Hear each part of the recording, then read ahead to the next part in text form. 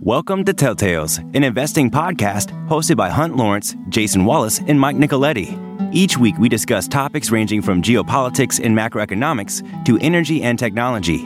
You can sign up for our newsletter at telltales.us. That's telltales.us for additional data and content you can use to follow along. The following conversation is intended for informational purposes only. You should always do your own work to determine if an investment is suitable for you. Let's do a few minutes of energy. Exhibit C, all the way at the bottom, has inventory. This is inventory of crude and products in the U.S.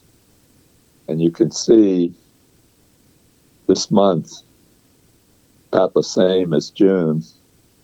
And it's up in a significant way from June a year ago. Despite that, on the top column, Saudi is way down. Estimated that they're doing under 9.5 million barrels a day. So between Saudi and Abu Dhabi, or UAE, there's a fair amount of oil on the sidelines. And Brent is $95. If you look at demand, the only increases are places like China and other Asia. I think this oil rally may be overdone, but we'll see. Exhibit B, which is natural gas, I think the 350 gas forecast, which is for next year, is up from like $2.80 this year, and $6 in 22, and $3.70 in 21. I'm afraid that 350 forecast is more of a 25 event than a 24 event, because gas production, which has been going up at the rate, if you look at the dry production, 91.3 and 21, 95.5 and 22, 101, estimate in 23. That's going up at about twice the rate that LNG is going up. So the difference between supply and demand of the storage change was a little bit down in 21, up to a B a day in 22, and 3.4 in 23. So there's too much supply. Eventually, the LNG trains will make up for it, but they only come on at the rate of around 2 billion of gas per day, per year. You can see this illustrated when we turn to natural gas stocks, which is page 12. These companies are trading based on 350 gas at least. The reason come to that conclusion is if you look at enterprise times free cash flow for these companies, it's 15, 16 times. If we go to page 11, they're mostly oil companies, they're at 10 or 11 times. So that 5 times multiple is about 50 cents of additional realization. It doesn't happen. These stocks, which are kind of appealing, because if we did get $3.50 or $4 gas, there's definitely some upside here. But it could be that these prices will be somewhat lower if it's perceived that you've got to wait around until 25 for $3.50 gas rather than 24. Something we're going to get into in a second is almost all the companies in those 20 pages, 70 or 80 companies, have pretty good cash flow characteristics. There aren't too many companies here in these 20 pages that are overspending their cash flow. And that's good. That's especially good with high interest rates, as dependent on debt financing. It's just good. But the question that we're going to address to Mike and Jason and myself is, where can you find, or where in this 20 pages, or things that aren't in the 20 pages, can you find companies that are growing their free cash flow 10% a year in addition to not spending more in free cash flow. And when I look on page 11, EOG, Magnolia, Permian Resources, it's still a little unclear. They're kind of an amalgamation of companies. But Diamondback, those three companies, and you look at, they're trading at 10 or 11 times free cash flow, which is the inverse of that is 9 or 10% yield. In terms of production increases, they're all somewhat higher, but not a lot higher.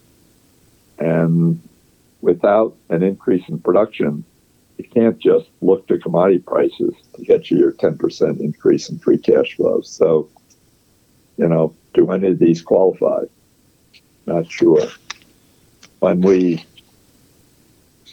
go to page 10, which is the midstream companies, they're all kind of stuck. I mean, their free cash flow goes up 3 or 4% a year. Unlike the upstream companies, both gas and oil, they have a lot of debt, and their cash flow after paying their distributions isn't enough to pay down their debt. So they're all kind of stuck. Now, some of them are trading at 17 times free cash flow, but that's basically, they're pretty good companies, and because they distribute out a lot of their cash flow, they have pretty high dividend yields. I mean, Kinder is 6.5% and Enterprise is 7.5%. So when we get to the majors, Exxon, Chevron, so forth, once again, they're trading at, in that 10 or 11 times range, not much increase in free cash flow. I mean, these are large companies. Hard to, you have a law of large numbers where it's harder to do. This episode of Telltales is brought to you by Top Mark Capital. They're not your typical hedge fund. They use a blend of best practices from value investing, venture capital, and private equity, which gives them a unique perspective on market dynamics. And the results truly speak for themselves. So, if you're a qualified investor who's looking for an innovative, emerging manager, visit topmarkcapital.com to learn more. And now, back to the show. So, having covered energy once over lightly, looking for something that could have a 10% free cash flow growth, I'd like to turn next to a page that updated last weekend, page 14. Now, 14 is some industrial companies, Caterpillar, Deere, dominant in their categories. Caterpillar in construction equipment, Deere in farm equipment, Generac, dominant in home generators. TransDigm, kind of an obscure company, but makes thousands of parts that are approved by the FAA that go into airliners. So it's had a marvelous long-time record. And then Fastenal, again, kind of an obscure company, but has a couple thousand stores and also sites selling nuts and bolts and washers. Fastenal is what this kind of investing is all about. If you discovered it when it came public 30 years ago and you invested $9,000 for 1,000 shares, you now have $6 million of proceeds from dividends and stock market value. Now, 30 years is a long time, but $9,000 to $6 million is what we're all trying to do. Let's just look at Cat and Deere. I mean, these are superb companies. They're dominant in their sectors. They're trading in Deere's at 12 times and Cat's at 17 times. Their debt's pretty manageable. Deere has more debt, so maybe that's a reason Cat trades at a higher multiple. They're kind of cyclical, have some cyclicality in them, so their free cash flow growth is a little jagged, but still very fine companies. With that, we go to the front of the book. The other page I updated over the weekend was what I think of as the NVIDIA page, page 3.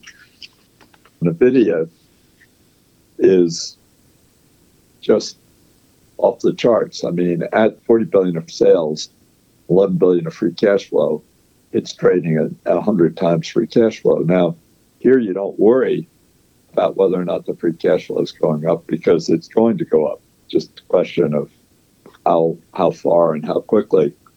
But what you worry about is at 100 times free cash flow.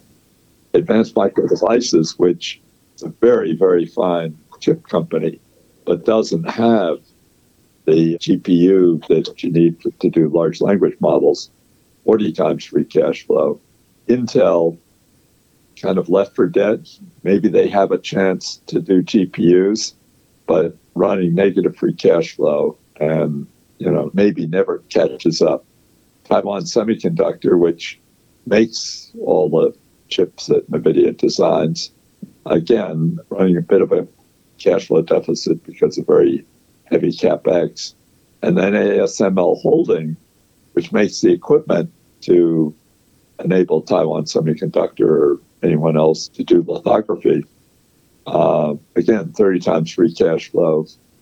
They have a big backlog, but on the other hand, if you go and look at the business, the amount of orders they add is less than their sales level, and some exposure to China. I guess a question to Mike first, or Mike and Jason together, if the objective is to have growth in free cash flow, and you're okay with buying it at 100 times free cash flow, I guess NVIDIA would be one of the companies in the 70 or 80 on these 20 pages that you say is distinguished by being able to significantly increase its free cash flow. Just a question of the valuation. Do either of you have any comment or correction or anything on this string of logic that I've been laying out? Yeah. When we boil down the world, we try to lump what's happening kind of in a macro environment into themes. And the themes in the case of NVIDIA would be really software and artificial intelligence. And NVIDIA is a pick and shovel for that theme, right? So NVIDIA provides enabling hardware and software that will support the transformation of the software industry from what it was to what we're going to see in the future that's a lot more artificial intelligence driven. It is maybe even surprising to us that it's becoming a winner-take-all sort of market. We don't think that's going to last forever. And that's where the tough part for the valuation of NVIDIA comes to, because we just don't know, and it's going to be hard to know until some of these downstream products start really generating revenue, how big this market for NVIDIA's products really is. Let me put it this way. You don't want to go buy AMD or Intel because they're cheaper, because the products aren't comparable. And I think that's the exploitation that we kind of look for is does the business itself have a superior position that its competitors realistically aren't competitors in? And the same thing goes for ASML, because I look around you, the number of chips in everything is continuing to expand at an exponential rate. When you boil down the manufacturers of lithography machines, ASML is really the only game in town. So I think that, on a relative basis, you can see ASML at 30 times free cash flow. That seems like a very fair valuation considering their position. Now, what's the risk on ASML? Probably the biggest risk is more strict bans on exporting products to China. But as far as long-term upside, it's hard to say where NVIDIA will go, but it seems like as long as ASML doesn't get blocked from selling to China altogether, then that's probably a higher probability, high compounder of capital. Would you agree with that, Jason? Oh, absolutely. Yeah, and I guess what I would add to the first three companies is there's about 170 billion spent on data center capex every year, and what you see with AMD and Intel is they kind of been fighting over who gets the bigger slice of the pie in CPUs, and NVIDIA is playing a different game, and they make the chips that, as Hunt said, power the language models and AI, and they're taking a bigger overall share of data center capex spend. So all those hyperscalers are looking at cutting CPU spend, adding to their GPUs, and then giving a bigger piece of that pie to NVIDIA, whereas AMD and Intel are fighting over ever decreasing size of that pool. And then compare Intel and Taiwan Semiconductor. Intel is going to compete with Taiwan Semiconductor in a market in which the only customer that's willing to pay more to Intel than Taiwan Semiconductor is the U.S. federal government. It's not really a position I would want to be in. They could get to be highly competitive, but it seems like that's not a great strategy. If you were Azure, Microsoft, or Amazon, and you wanted a second source for GPUs, where could you develop that? If I was Microsoft, I would do an in-house project. Mm-hmm. I'd probably acquire a chip designer of some sort and bring it in-house. Maybe some of the AI-related chip companies, there's a bunch of startups. You could probably justify making that acquisition and use your in-house software expertise to build the ecosystem around it and build something that's somewhat competitive with Google's Tensor chips and software packages. And you'd probably get Taiwan Semiconductor to build them. Yeah. Yeah. How much capacity do you think Taiwan Semiconductor has to do 4 nanometer or whatever the leading edge is? Are they pretty much sold out, do you think? Yeah, my understanding is they'll build as much capacity as people are willing to foot the bill for, because those initial nodes cost so much money that they require very heavy commitments from their customers in order to de-risk the investment for themselves. The whole market has benefited from Apple wanting to stay on the leading edge.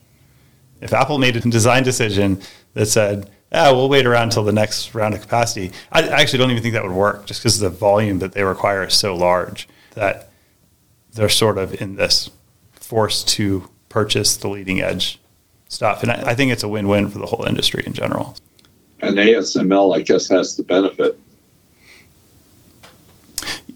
You know, ASML, it's actually easy to look at the leading edge and say, well, this is the sexiest, coolest part of lithography. But the reality is DUV generates most of the profits.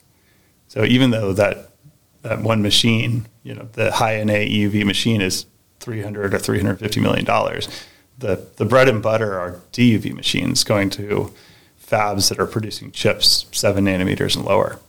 Right, and they sell hundreds of those machines a year, whereas these high-NA EUV machines, they're trying to get to like a dozen. Oh yeah, I mean, it's definitely single digits this year and probably next year too. Mm-hmm. So interesting. Let's continue on this theme where we look for growth. The largest company by market cap is Apple, but Apple is, say 30 times free cash flow, but basically is not growing very much. I suppose if we all decided that we needed the iPhone 15, that might change. But if you had to do a 50-50 calculation, I'm going to propose something, and then you guys can explain how it's too simple or too naive. I think that Apple, short of something that goes well beyond the capability of the latest iPhone 15, I think they'll do well to hang in there with free cash flow in the 90, 100 billion range. I just don't see how they do too much more than that. So an investment in Apple to get to where you can double your free cash flow in 5 years, if the prospect for Apple over the next 5 years is somewhere in the 90 to 100 billion range, you'd have to get there by buying in shares with your free cash flow. I mean, they pay a $15 billion dividend with $90 billion of free cash flow. And on an annualized basis, they're buying in about $90 billion of shares. Jason, do you see that any differently, or what would cause that kind of downbeat assessment of Apple to be too conservative? No, I kind of have a downbeat assessment as well. If you look at the price of the iPhones, they haven't raised them the last 2 cycles, yet the technology that they keep putting in them is advancing. And we've had, 8-9% inflation through that time. So what happens to their margins and their operating costs to produce all these phones? I'll be really curious to see what the numbers on the iPhone 15 look like. I have a slightly different perspective because now that Apple they are growing in share versus Android. And I think it's more important for them to grow in share versus Android, especially at the low end in emerging markets, because it's not just the phone. Once you're in the Apple ecosystem, you're of course buying from the App Store, but you're also buying maybe an iPad, maybe AirPods, so there's all these other ways they can make money. I think going forward, you'll see a wider divergence between the low-end phone and the high-end phone as far as what people have as far as options go. Because people are willing to pay for the latest, most expensive one, but it may be more beneficial to grow users. It's kind of a shift from a product company to a services company, really, at the end of the day. Right. And that's what they've said. Yeah. I think another thing is a lot of their China business is at risk right now. I don't know if there's no outright ban on Apple products in China, obviously, but there's discussion that might occur, and China represents such a big percentage of their business. Alphabet Google has their trial going, which represents a risk. But again, I'll try first. I think the chance of Google taking their free cash flow from the 50 billion range to 100 is also a little remote. Maybe they get halfway there, but again, 30 times free cash flow, 3% yield. In order to get to a 15% return, you'd have to double your free cash flow in 5 years. I'm happy Alphabet stockholder, but I don't see that as being terribly likely. Mike, you're next. We'll save Tesla for Jason. Yeah, I think that's right, mainly because based on what we know today, because search hasn't actually changed in spite of large language models. Google seems to be innovating there. It's probably going to cost them quite a bit of money to continue that level of innovation. I think that mainly is being done to protect their golden goose of search. The biggest risk I see to them is, I guess, being broken up. There's no good way to break up Google. So I think it's a remote possibility, but that would be the biggest risk. So is 30 times free cash flow great? I mean, ideally, you'd be doubling cash flow over that period at 30 times free cash flow. It does seem like it'd be hard to do that without a major change. Google Cloud has been pretty consistently unprofitable. Maybe this AI transition kind of gets them over the line. They can steal some customers. But again, I think that's less likely than they would like for you to think. What do you think, Jason? I don't know the numbers behind YouTube, but I would think that'd be a fantastic business if it was separated out. Yes, they do separate out some of those numbers, and I couldn't agree more. I mean, I almost exclusively watch YouTube now, so I've completely switched off of cable and regular broadcast TV. Yeah, it sounds like they're winning the over-the-top cable market, and if anyone's winning the writer's strike, it's YouTube. Mm-hmm. Mm-hmm. Yeah. So really, Jason, you're rooting for the Justice Department. hoping for a spin out here. I didn't think of it that way, but maybe I am. Well, if they do, we'll be buying the YouTube piece. Yeah. Tesla. Well, this one's for Jason. I'm going to propose, with $8 billion of free cash flow, 100 times free cash flow, I have a lot more confidence that the $8 billion is going to go to at least 16 in the next 5 years than, NVIDIA maybe same confidence that their free cash flow is going to double in the next 5 years. But I really think Tesla will. Why? Well, they're just so far ahead. And not just the strike that Ford and GM and Stellantis have to cope with, but they seem to be getting further ahead because they don't have dealers and they want to keep their rates up, their rate of production up. So their strategy seems to be to drop their price, and it could be very difficult to compete with if you're trying to go from being a, gasoline and diesel powered car manufacturer to an electric.